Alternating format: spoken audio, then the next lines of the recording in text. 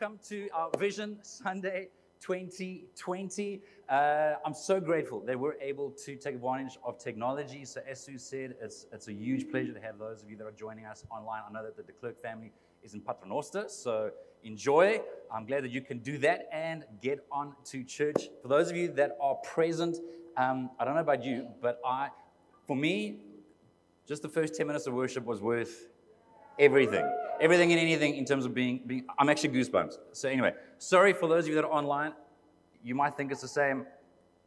I think you're wrong. I loved it. I loved being here, so thank you very much. In fact, if we have a few minutes at the end, Sam, I might get you guys to even come up and do that last song again. No pressure. But today is our Vision Sunday. We're taking a little break between series, so we wrapped up our Whisper series last week, and we're going to be starting a new series next week that we've called Impact as part of the theme for the year. We'll explain a little bit more about that as we go along. But we wanted to just take a break and sort of take stock and remind you, whether you are exploring Christianity, returning to Christianity, or maybe you've been a Christian for decades, maybe you've been following God for a really long time, I want to remind you that God has a vision for your life. When we forget that, then we think it doesn't matter how we live. When we remember that, we remember. When we remember that, then we realize that how we live actually matters. Some of you are familiar with the passage in the Bible found in Proverbs chapter 29, verse 18 in the Old King James Version. So this was translated into an old type of English hundreds of years ago. It says, "Where there is no vision, the people perish." Where there is no vision, people perish. In the slightly more, actually very much more modernized translations, in the New International Version, it says, "Where there is no revelation," look at this, "people cast off restraint." And the New Living Translation says that when people do not accept divine guidance, so when we cease to acknowledge that God actually has the very, very, very, very, very best plan for our lives, and it really does lead to life, abundant life, flourishing life. When we forget that, when we ignore that, when we ignore His divine guidance, people run wild.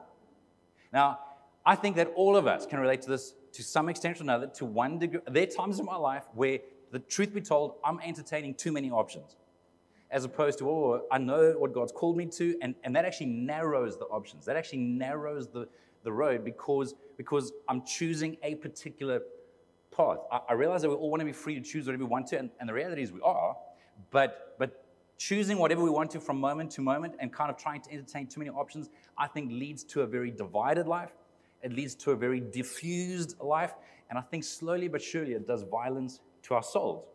There is something powerful, there's something life-giving about being focused, about settling what you're focusing on and just going all in and actually choosing to walk that path. It matters how we live. And by the way, God's plan is not boring. I love how Eugene Peterson wrote his paraphrase around the passage found in Romans chapter 8, verse 15, where he says that this resurrection life that you receive from God is not a timid, grave-tending life.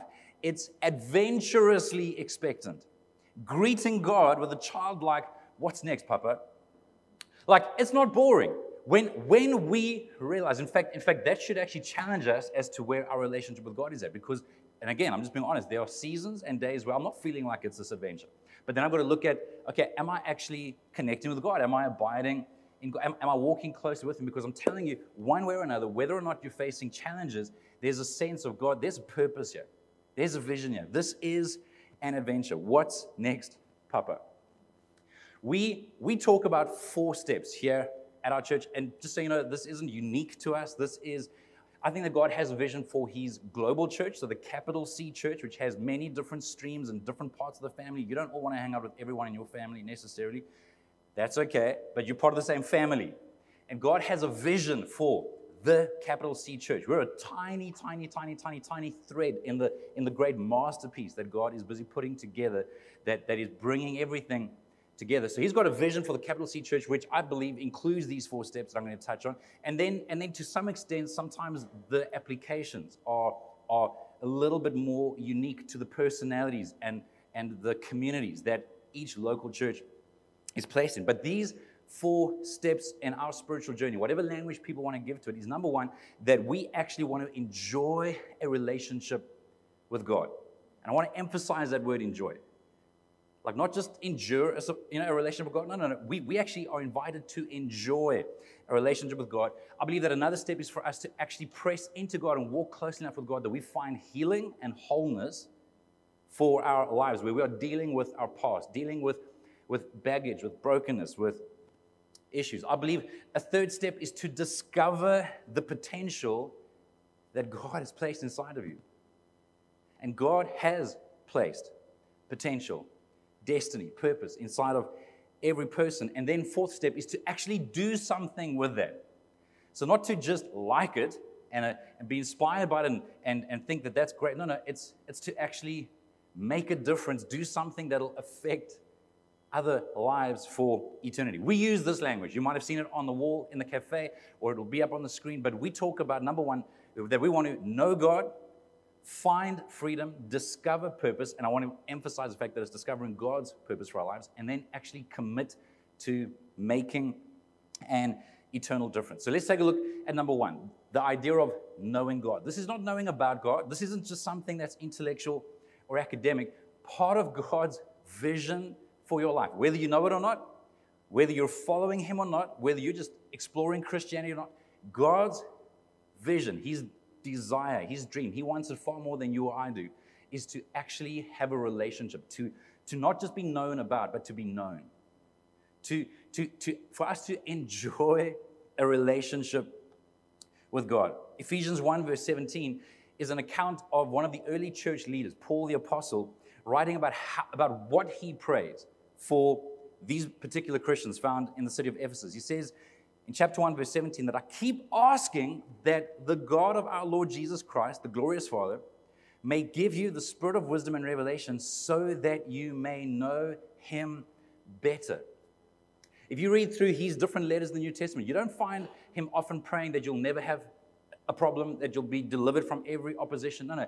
His primary prayer is that you would know God better. I'm telling you that as a church, this order matters, and this is the first priority. Everything else hinges off of us growing in knowing God, not just about Him. That word in the original Greek that the English word knowing is translated from is the word gnosis, which actually means this intimate knowledge. It's more like the knowledge between a married couple than just an academic knowledge. It's an actual relationship. He goes on in Ephesians chapter 3, verse 17 to say, then Christ will make His home in your hearts as you trust Him. And look at this. Your roots will grow down into God's love and keep you strong. Maybe you've been around long enough to know that your roots are not strong enough just in what you know. Your roots are strengthened by who you know, by increasingly feeling secure in the love of God. Not just knowing theoretically that He loves me. No. I think I actually get this. I think God loves me. And verse 18 says, and may you have the power to understand, as all God's people should, how wide, how long, how high, and how deep His love is. Guys, I cannot emphasize this strong enough. I think I mentioned this in the message last week. I feel like we are living in a wartime type scenario where you can't just coast. You can't just drift. I mean, you can, but you're going to pay for it, personally. We need to take responsibility to be growing in our own relationship with God. We need to take responsibility for our habits. We need to take responsibility to self-feed, not to only grab a little tidbit here or a little nugget there or something that falls off the table there. No. We need to be committed to actually spending time with God regularly, that we can grow in knowing and loving Him personally. That's on a personal level. On a church level, on another level of responsibility for us individually, if you are in a relationship with God, I believe that there's a significant responsibility to invest in relationships with others and to invite others somewhere along the line to actually be able to help people see how good God is. I love this idea that if people could just see how good God is, they'd want Him to. Blaise Pascal, the 17th century mathematician, I think physicist and philosopher, who had quite a radical conversion, said the following: make people wish it were true, and then show them that it is. Make people wish that it was true. I think that as we grow, and again, we're going to look into this in the next series as we start next week. Guys, we want to live lives individually where we're not relying just on a program or just on a Sunday, opportunity to invite someone. No. I mean, even as I look around this hall and as I know of others in our church, there are people that live attractive, vital lives where they are. So at work, most of your influence is going to come where you spend most of your time. And to actually live an authentic life that people hope it's true, and then you can actually explain to them that it is. So number one, we want to know God. Number two, we want to find freedom. This is the language that we use. When you surrender your life to Jesus, your sins are forgiven in a flash, in a moment. That we call salvation. So your spirit becomes new, but then there's another part that we call sanctification, where the rest of our mind, our behavior and things actually have to almost like catch up and be healed and find wholeness as we allow God to help us to change some thinking that has brought about damage or that has caused us to live like victims or to live with the wrong identity or to live insecure. To find freedom is to actually walk increasingly in that healing and wholeness that God has called us to, where we are able to increasingly let go of things that hold us back. Now, last week we spent a whole message on the role of relationships, and I'm going to say it one more time, that I believe that relationships, life-giving relationships, are the single greatest. I'm not saying it's the only, but it's I think it's one of the greatest avenues that God uses for iron to sharpen iron, for us to build trust with people that have our back, that can help us to actually see things that maybe we're not seeing for ourselves. I love this passage in James chapter 5, verse 16, where it says, confess your sins to each other and pray for each other so that you may be healed. Not so that you can gossip, so that you can repeat it. No. Come on. So that we can be healed. We confess our sins to God to find forgiveness, but we confess our sins to one another to find healing. Guys, I can't explain it to you, but God has somehow used this. And I'm just speaking from personal experience. God uses life-giving relationships. I spent a couple of hours with two of my closest friends yesterday. And besides many tangible areas of value, I think all of us were like a little bit amazed at just how life-giving just the fellowship was. Like it was just, there was something. It's like you're not alone. You're sparking each other up. You're encouraging each other. There's something life-giving. And I want that to be a habit in your life. I don't want that to be an option. I want that to be something that we are committed to. We can have all kinds of other goals in our lives personally, in the church. But if we're not growing in our relationship with God, and if we're not growing in our relationships with others, where people are able to help one another grow, guys, I just think we're going to be in trouble. Some of you might be familiar with something called the Johari window. I think it's been around for a long, long time. But effectively, it refers to 4 different quadrants that we tend to live in. I think we'll have an image up in a moment. But that's where there's a part of us that we know and that we allow others to know. So it's what I allow you to see, right? So who I am on stage, this is this is the part of me that I'm allowing you to see. There are parts I don't allow you to see, and thank you, Jesus, for that. But there's stuff about my life, my personality, whatever that I allow you to see. So I know it, you know it. Then there's a part that is known by others, but that you don't know. So that's like when you have something hanging out your nose, something dangling in your teeth, and you don't realize it. Okay, hopefully you'll feel it with your nose. But anyway, let's say you got something stuck in your teeth, and then that's when you need someone who loves you enough, a friend to your future, not just your feelings, to say, you look like a dork right now, just go and get that thing out of your teeth, or whatever the case is. But then there's the section that is known by me, but not by you. Those are things that I'm dealing with in private. And again, hopefully I don't encourage you to tell everybody everything. I encourage you to tell somebody everything. So there's stuff that I don't think that you should be unpacking everything you're dealing with everybody. I think there's stuff that you can share when it becomes a scar, not while it's a hurt. But there should be somebody that you can share with while it's still a hurt, while you're still, agonizing over that thing. But then look at that fourth quadrant. This is the one that I want you to pay most attention to. This is the stuff that I don't know and you don't know, but it's got potential. Please don't miss this. I don't know, and you don't know, and those closest to me don't know, but there's something that God uses when people will walk together and build. And by the way, the people that I have the most trust with are people that I've trusted for years, people that I've taken risks with for years. You don't build that kind of trust in a month. But they're people that I'm willing to trust, that I don't know, they don't know, but as we keep humbling ourselves and journeying together, and I love this idea of contending for one another. Like we're actually contending for each other's destiny. We've got each other's back. Who knows what's possible? But God does something in that area when we will allow Him to work on the potential. So we want to know God, find freedom. Number 3, we want to discover purpose, discover God's purpose for our lives. And again, I want to tell you that God's the only person that actually knows your full potential. Even if you think you're pretty awesome, I'm telling you that only God knows your full potential. Only God knows what the best version of you looks like. He's worth pressing into.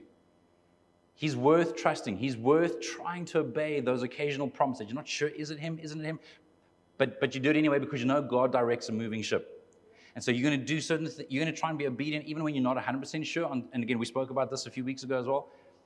So like, don't bet the whole farm, but try and be quickly obedient to the easy stuff. Ephesians 2 verse 10 says that we are God's masterpiece. He has created us anew in Christ Jesus, so we can do the good things He planned for us long ago. The good things He planned for us long ago. God has got a plan for your life. We want to discover that. I know that we would all love for it to be some quick, easy, guaranteed, formula as to how we discover that and just step right into it. But I want to encourage you that it's a journey. It's a lot of trial and error. There are going to be some mistakes. You're going to try something. You might try and help somebody. You might sacrifice. And I could keep here all day with stories of where we've tried to help people and it's backfired, that they think we're Satan. Like that's going to happen. But you keep figuring out who's good soil. How do you help out? I love when you can get to a place in your life where you're so secure in God that you can do what you think God's told you to do, or even what you don't think God's told you to do, but that's just the generous, kind thing to do. And there's absolutely no response or appreciation from the people involved, and you're still okay because you obeyed God. In other words, it's not all just connected to how good that person makes me feel about how good I made them feel. No, it's, God, I love you. God, you've loved me so much. You've done so much for me. My only reasonable response to you, God, is to love the people who you were willing to die for. And God, I'm going to trust you with the results. So for us as a church, the most practical, tangible way that we help you begin this process, again, it's not the end, it's the beginning, is through Growth Track. So we're starting a new round today. It's 12 o'clock midday on Zoom. You don't have to be in person. And I want to encourage you, even if you've maybe been around for a few years, if you've never done Growth Track or you haven't done Growth Track in the last year or two, I cannot encourage you enough to do it. We had someone the other day comment, yeah, we did this like membership thing, like Growth Track type thing at one of your other congregations about 8 years ago. I'm thinking, no wonder you don't know who we are. Like, freaking do Growth Track. Give us 4 hours of your life. I don't think it's going to be a waste. So you can sign up or just go online, get the address. Are you picking up a little bit of my desperation? I want you to figure this out. We unpack these 4 things in much greater detail in Growth Track. But also, I just think you need to start somewhere. Please don't wait until all the planets align and until God has confirmed in like 15 different ways that you should maybe spend half an hour with it. Just start somewhere. Just try and then persevere. You'll be amazed at how God meets you in the going. The Great Commission in Matthew 28, Jesus says, hey, go and make disciples, and I will be with you. There's something in the going that includes Him being with us. Start somewhere. Number 4, lastly, is to make a difference. Our vision is to know God, to find freedom, to discover purpose, largely so that we can get to a place where we're going to make an eternal difference. I honestly do not believe that, okay, let me put it this way.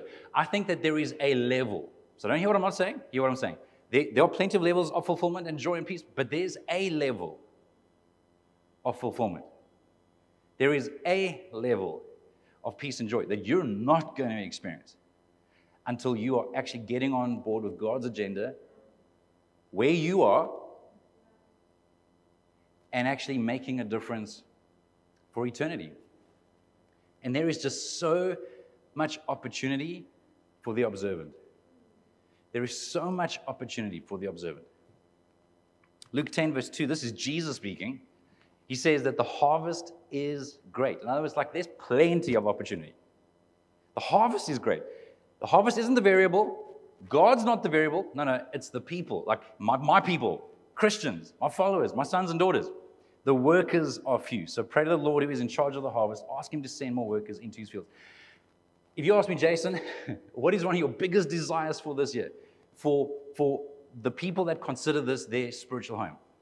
It is that there will be such a radical revelation, conviction, and passion towards just playing whatever role God wants you to play where you are. Making a difference where you are. For many people, if you even make church a priority every week, that's 1 hour of the week. There's another 167 hours. Even if you serve a couple hours, okay, but where are you? Like, do you live with anyone? Do you connect with anyone? Do you work with anyone? Do you study with anyone? God, help me to see the harvest. Help me to see the harvest. Again, Paul, that early apostle, in Acts 20, verse 24, please try and let this sink in what he's saying about his perspective. He says in Acts chapter 20, verse 24, that my life is worth nothing to me unless. So he's like, the only place I'm going to find fulfillment is if I use it for finishing the work assigned to me by the Lord Jesus. That's what I'm saying. There's a level of fulfillment. There's a level of peace. There's a level of being able to put your head down at night saying, I was made for this. That will not be experienced unless we are walking in the good works that God prepared for us long in advance. So don't miss the new series starting next week. We want to get practical. After that, we want to do a series on work. And by the way, if you're a student, that's your work. Okay? That's your primary responsibility from a functional point of view. Do you know that Jesus lived with people a lot longer than what he was known? Like he broke the internet from the age of 30 onwards. Okay? For 3 years. But he was still living for 30 years before that. He was a carpenter before. I wonder what kind of carpenter Jesus was. Like he wasn't just a mystic living in a cave going, for 30 years. No. He did stuff. So I'd love for us to close the gap between the sacred and the secular, or the spiritual. No. He was a carpenter. You're a teacher. You're a plumber. You're a cleaner. You're a business leader. Dallas Willard passed away a few years ago. Great, incredible philosopher, probably one of the most influential thinkers and writers within kind of modern Christian history. Effectively used this language that you've heard us use before, where he's saying that our relationship with God ultimately is wrapped up in ordering our lives to be with Jesus, become like Jesus, so it should actually influence us to become like him, and then to do, I love this last part, to do what Jesus would do if he were you. And the truth is, we don't know.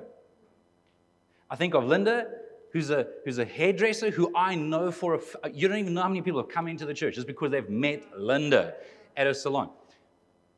I wonder, I'm quite comfortable sincerely telling you that I think that if Jesus was Linda, he'd look a lot like Linda.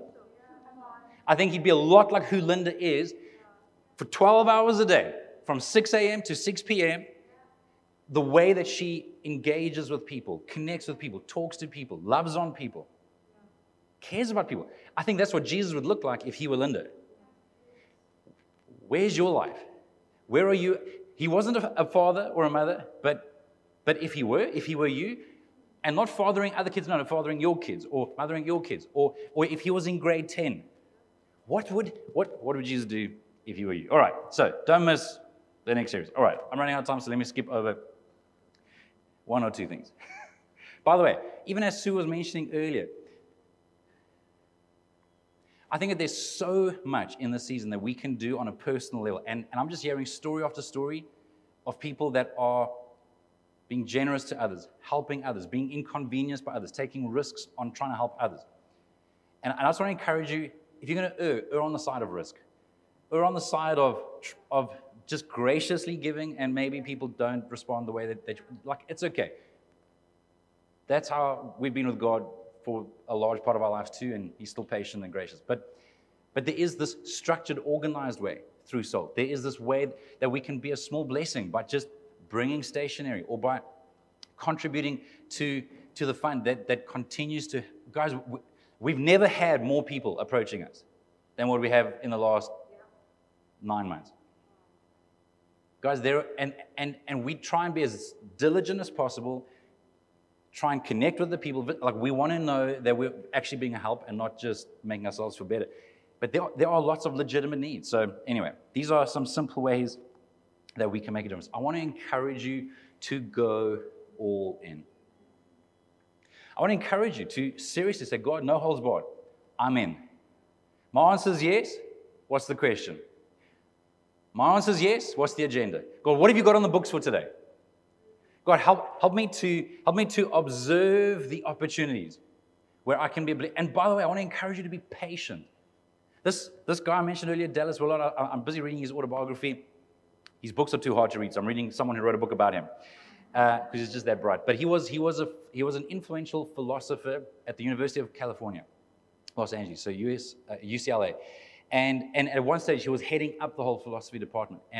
And you can imagine, as a fairly well-known Christian, there would be people that would oppose him quite aggressively, even within his own department where he's leading.